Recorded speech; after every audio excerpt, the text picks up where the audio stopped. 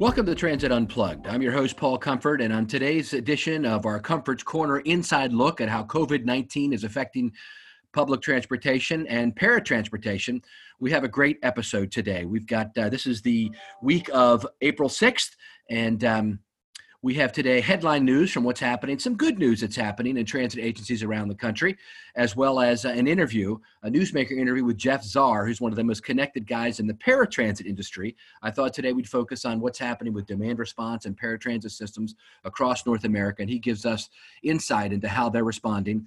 And then happy also to have David Pickrell, who is basically mobility specialist extraordinaire, who wrote chapter 24 for our book, The Future Public Transportation. He reads a portion from his chapter, which is entitled Q&A with David Pickrell. So all that is on today's episode of Transit Unplugged, the Comfort's Corner edition.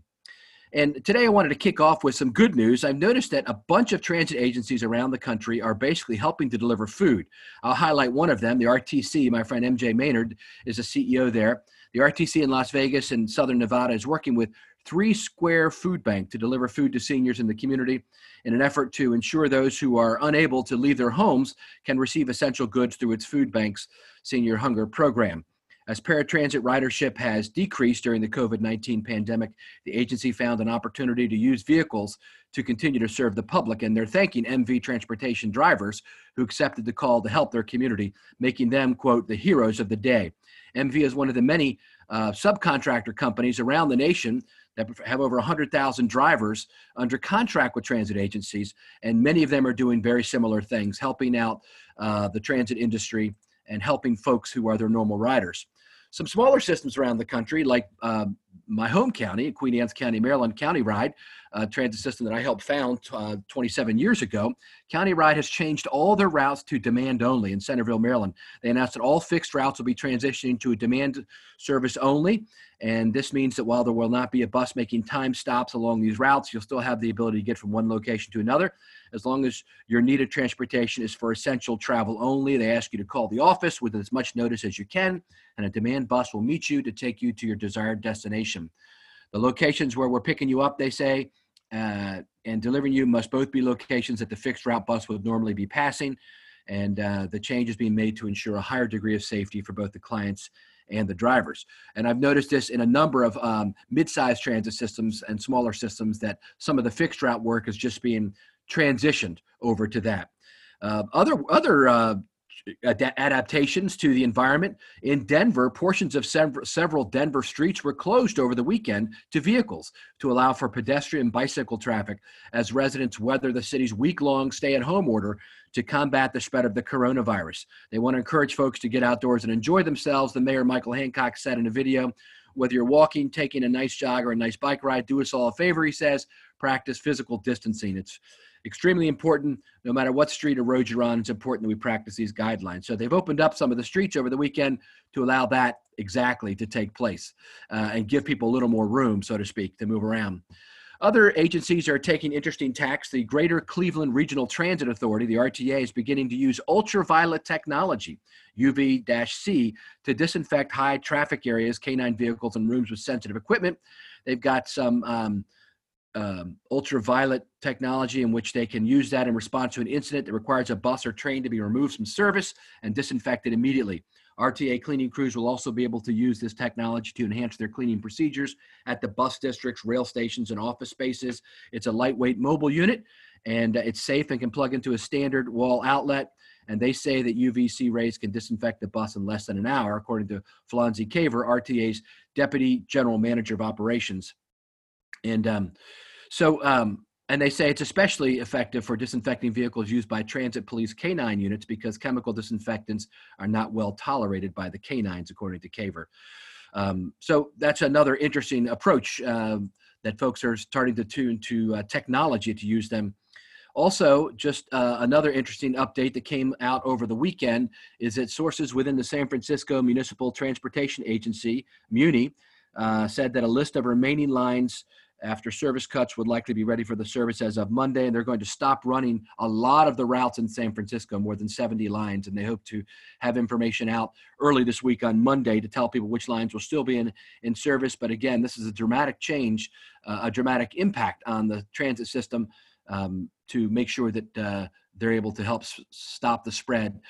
One of the places where it's hitting hard, of course, is New York City. And you may have heard that 22 New York bus and subway workers have died with coronavirus, and another over 1,000 are infected.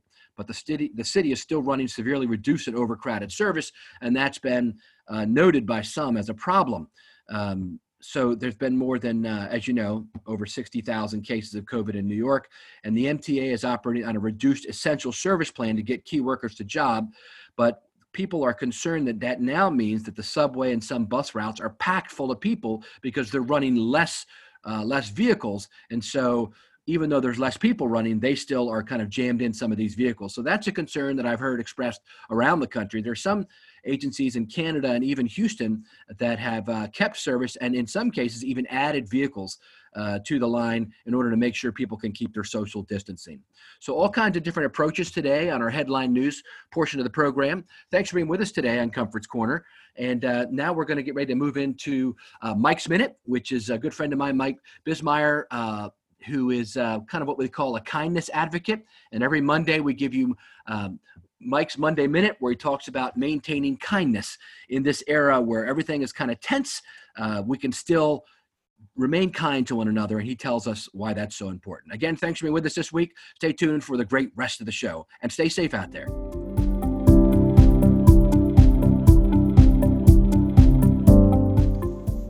Hi, this is Mike Bismeyer, Regional Sales Director of Proterra, and welcome to Mike's Minute, where we talk about random acts of kindness, mentorship, and the importance of leading by example whenever possible, in the hopes that it will inspire others to pay it forward. It's been another challenging week in transit as the coronavirus continues to consume resources, time, effort, and bandwidth across the industry and each of our lives. It's times like these, however, when preparing for the worst, that we see the best in many people. Those employees, frontline workers, colleagues, and peers that continue to deliver every day and work to make a difference. Mentorship and leadership are not skill sets that you can simply assign. They're mannerisms or traits that we strive to emulate from those whose actions empower us. As we collectively continue to navigate through the COVID-19 crisis in the transit industry, I'm very excited about the character and actions of the industry's countless peers, their efforts, thoughtful initiatives, and continued tireless efforts. The future of public transportation continues to inspire. Have a great week, keep kind, and keep safe.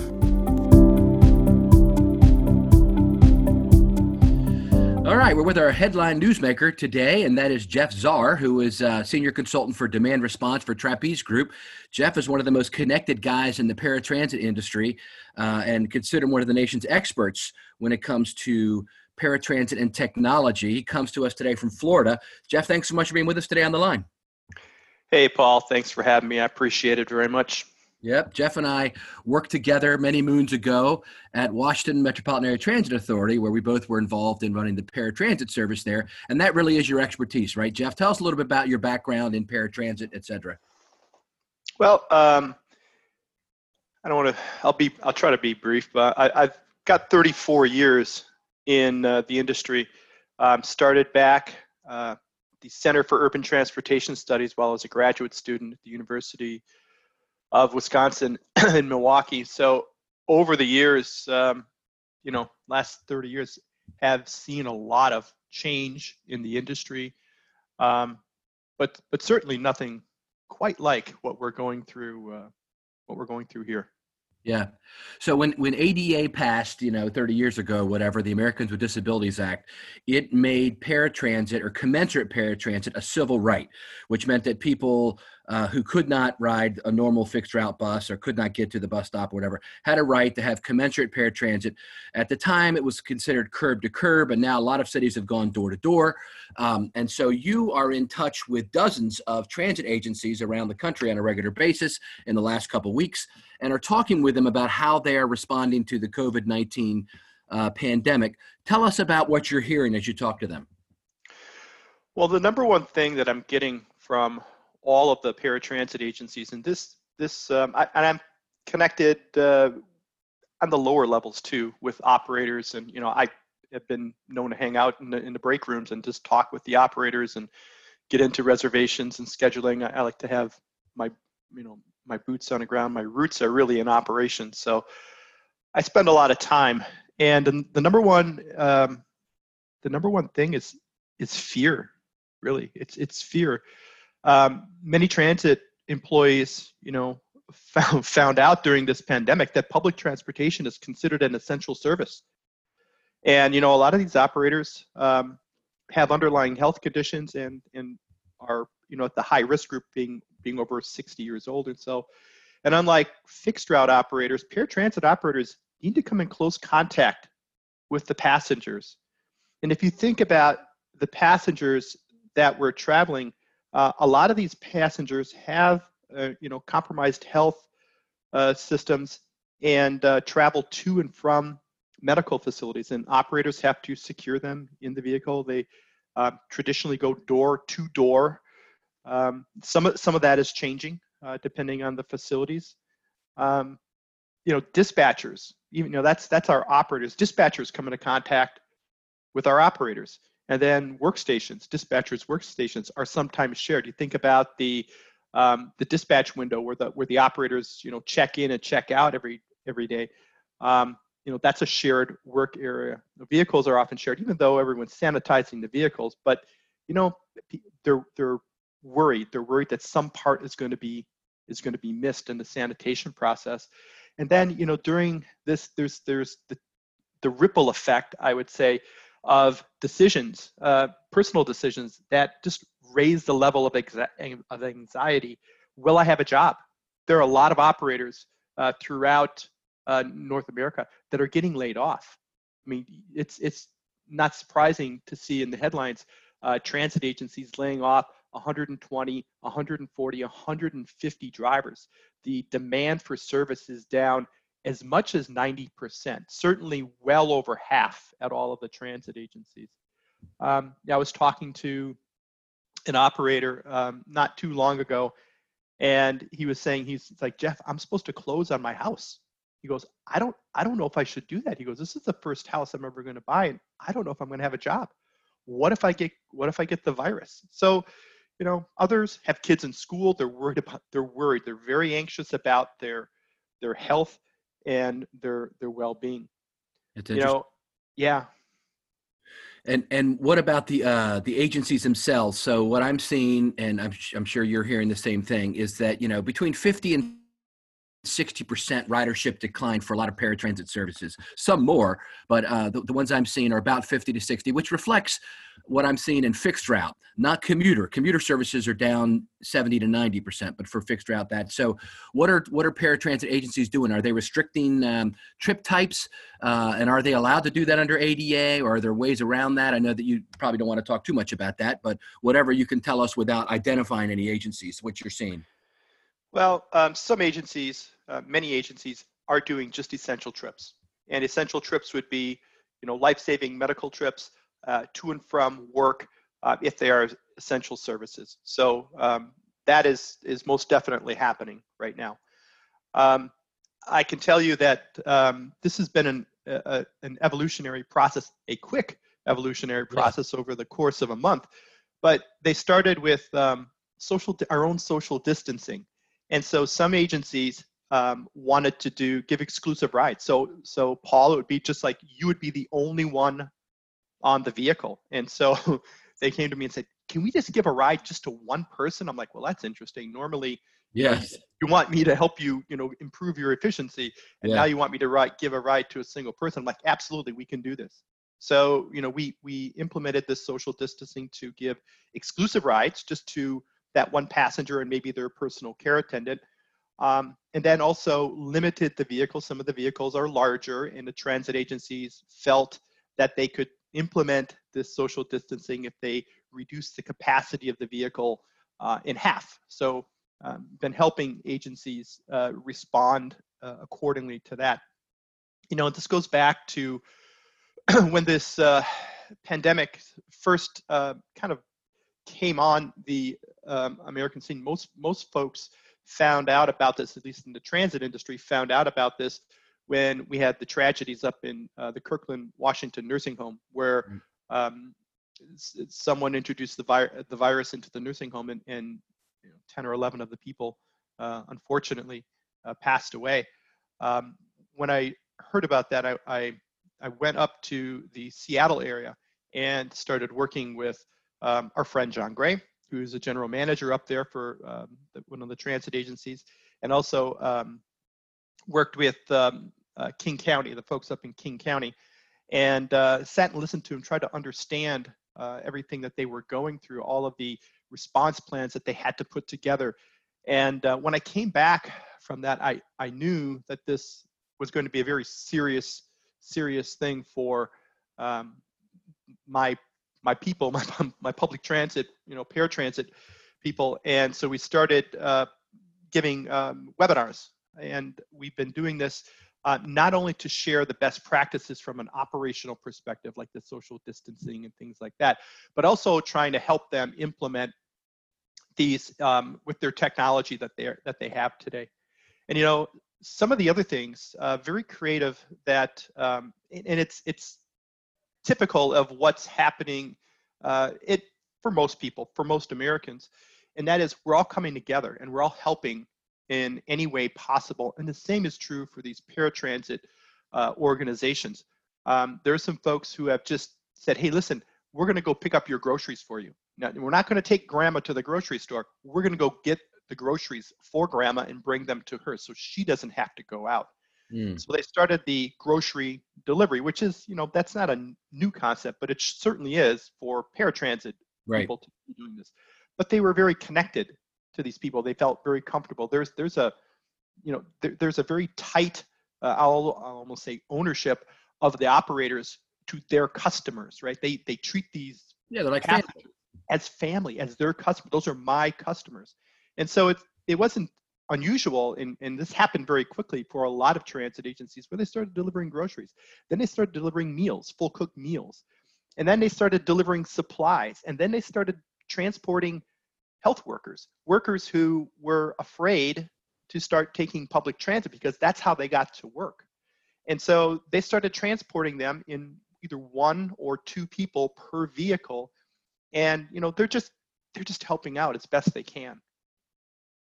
That's wonderful. Are there any other technology, I don't want to say tricks, but, new tools, I guess, that people are using to help adapt to this new environment? Well, a couple of things that we're doing is the vehicle's sanitization, is different than it ever has before. It had been before. We always clean, the vehicles were always cleaned, at the end of the shifts and everything like that. They come back to the yard, and either the operator would clean the vehicle, or they would have someone in the yard clean the vehicle. The cleaning of the vehicle is much different now, and these vehicles are being routed back to a point where they can get cleaned. If that's the garage, if that is a downtown transit center, but they're getting cleaned multiple times a day. So they're implementing these breaks, these cleanings, as part of the schedule, and it's working out. From a scheduling perspective, it's working out well because these vehicles and the capacity overall of the system is way down. 50, 60, 70, as much as 90% for some of them. So we're able to work with that and have the vehicles circle around and get cleaned. As is the case on fixed route, this was primarily because they didn't want the operators or the passengers to come into contact with the operators, which is the fare boxes up in the front of the vehicle. They started using the rear door of the vehicle and not collecting fares. Well, that translated over to the comparable fixed route service, and the fares have been waived. Now, all of these things that we're doing, there's certain ways in the system that we have to record this, because a lot of this, there's billions of dollars, $25 billion became available. And some of these alternative type services, food service, meal service, transporting healthcare workers, transporting equipment, are all eligible to be reimbursed, but you have to track them and you have to be able to demonstrate that you're actually doing this. So as I'm helping people put these measures in place operationally, we're making sure that we can track all of these so that they can get the proper reimbursement. Two other things that that have been pretty common, pretty prevalent, and that is the quarantining of locations. Certain locations we're just not allowed to go to anymore. These would be like assisted living facilities, nursing homes. They're just quarantined. No one's in, no one's out. There's no more trips to or from these locations. Right. And then we have the situation where people who have been infected and have been documented and verified that they have been infected have gone to certain locations. Well, those locations have to be cleaned. And there's some examples of dialysis centers where people who, again, we're dealing with this vulnerable population, people who are on dialysis tested positive, and they'd been going to dialysis 3 days a week. There's other people that are at these locations, so then we have to get back into, not only do we have to quarantine the location, which we do with the technology, but we also have to be prepared to do tracing, right? So who took grandma to the dialysis center? Who is the operator? What vehicle was on? Who else do we take to that facility? It's this tracing so that we might be able to determine who else might be exposed to the virus. So it's been a very, very busy time, and I work for Trapeze Software. Our customer care folks have been also stepping up quite a bit since the onset of the virus. Shortly after the first webinar that I gave after returning from King County, there's been a 30% increase in a number of cases that have come into our customer care, our support group at Trapeze. They are doing a fantastic job implementing all of these little tricks, and they're documenting everything because, Paul, someday, this is hopefully soon, this is going to be over, and we have to undo everything that we've set up. So as we're implementing these changes, we're documenting everything. The documentation itself is quite mind-blowing just to see how they're documenting everything, and we're reaching out to every single one of our customers to make sure that we've contacted them and that everyone's okay, and to see if they need any help. Some of our customers are very self-sufficient and don't need assistance, but others, as witnessed by the 30% increase in support calls, are taking us up on our offer. Very good. Well, Jeff Czar, Senior Consultant for Demand Response for Trapeze Group, thank you so much for being our guest today and sharing with us what's happening in the world of demand response, paratransit, ADA across North America. Stay safe. You too, Paul. Take care. Thanks.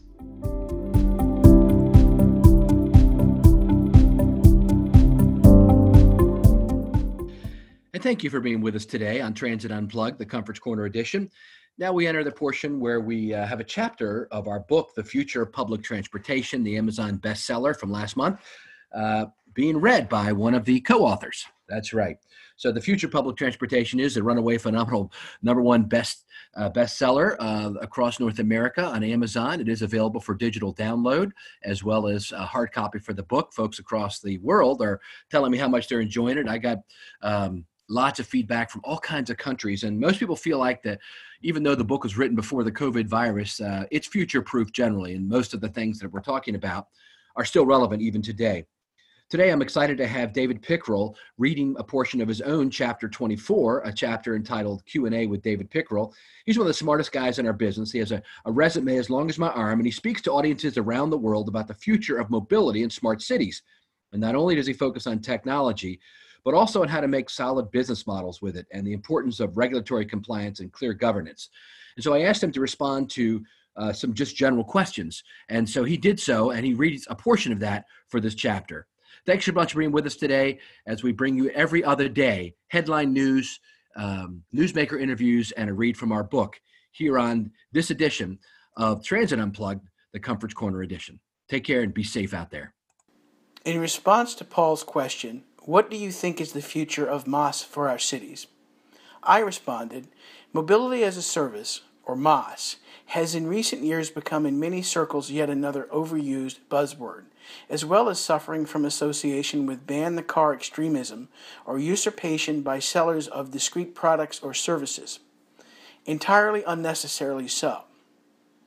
In the often maddening internet-era habit of having to distill everything down and create catchy labels in the attempt to capture the decreasing attention spans of an increasingly distracted audience, pundits, politicians, and productizers have often left behind, pun intended, what government, industry, and academia in communities around the world are now actively trying to do at the most basic level.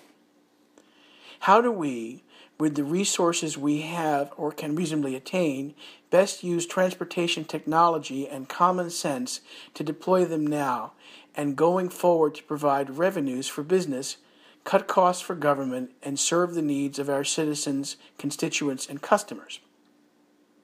Significantly, it should never be about eliminating personal vehicles, fixed route mass transit, or any other element of the value chain versus ensuring a seamless mix of options for each journey whilst avoiding the extremes of people either having to purchase vehicles to get around or spend their lives waiting for slow and inefficient scheduled route service to show up. In trying to talk about the next evolution of mobility, whether or not it is ultimately termed MOS, especially here in the U.S., in simple terms, I am inclined towards no less than a perhaps blasphemous inversion of our national motto, out of one, many. What exactly I mean by that is that I believe that it is fundamentally important that even as planning, selection, and payment functions are consolidated, perhaps in the cloud, again like MOS, an issue for another time, it will be fundamental that end users are able to reach them via their choice of a single point of access. But then, it will reciprocally be important to be able to deconstruct all of them when needed in an environment of neutrally allowing rapid, uncomplicated, and reliable selection and payment for one or more modes to cover each specific journey portal to portal. Mobility as a service will not be so much a service as it will a movement. Although the automotive world is finally shifting beyond the centennial mindset of everything as a product, recalling some of the most frustrating conversations of my entire career to that effect with OEMs on multiple continents, even the concept of a service does not entirely cover the landscape. No one entity, no matter how diverse, can enable this new mobility itself. Rather, it will take collective agreement followed by active collaboration across open standards converging the optimal public and private resources for each community. This was and still is how the Internet has scaled across global ICT infrastructure and how transportation itself incrementally involved with local services networked with those beyond. MOS in every community needs to start locally and be done with direct engagement by state, provincial, transportation authorities, and national governments, providing high-level funding and, even more importantly, standardization, and with an industry and academia involved at every level. To Paul's question, what is the question you didn't ask? I offer, how do we resolve the conflict between private on-demand services and mass transit? The transportation technology world, and indeed the mainstream media, were ablaze with the news that Uber has incinerated yet another $5.2 billion in second quarter 2019, with as yet no turnaround in profitability. In practical reality, there have been two fires burning for some time. Half a century of data affirms that taxis make little ROI and mass transit none at all, indeed quite the reverse. Fanned by the TNC phenomenon, every U.S. MTA except Seattle and Houston faces progressively lower transit ridership and commensurately reduced fare box return year by year, a slow burn collectively costing taxpayers an order of magnitude more than the individual loss here. Eventually, the mobility market will believe those of us who have suggested for decades that on-demand services can monetize cost takeout over many low-density fixed-route operations. Let me explain exactly how this works. there is a 10% fare box return on a route, equating to a 90% loss. If it is possible to substitute publicly funded TNC, microtransit, or shared mobility from one or more private operators to reduce that loss to 80%, that differential can be monetized as both government savings and industry profit. That sounds simple, but in practical reality it is not. The real artifice and complexity will come using transportation technology including IoT, analytics, AI, CAV, and digital twin to gather and analyze ridership, VMT, passenger seat miles, and other data to deploy the right mix of services not only for each individual community, but each demographic within that community. In so doing, the ability to Pareto optimize, adjust G2B subsidies versus B2C recoupment to ensure that all populations are served and all providers compensated is eminently achievable.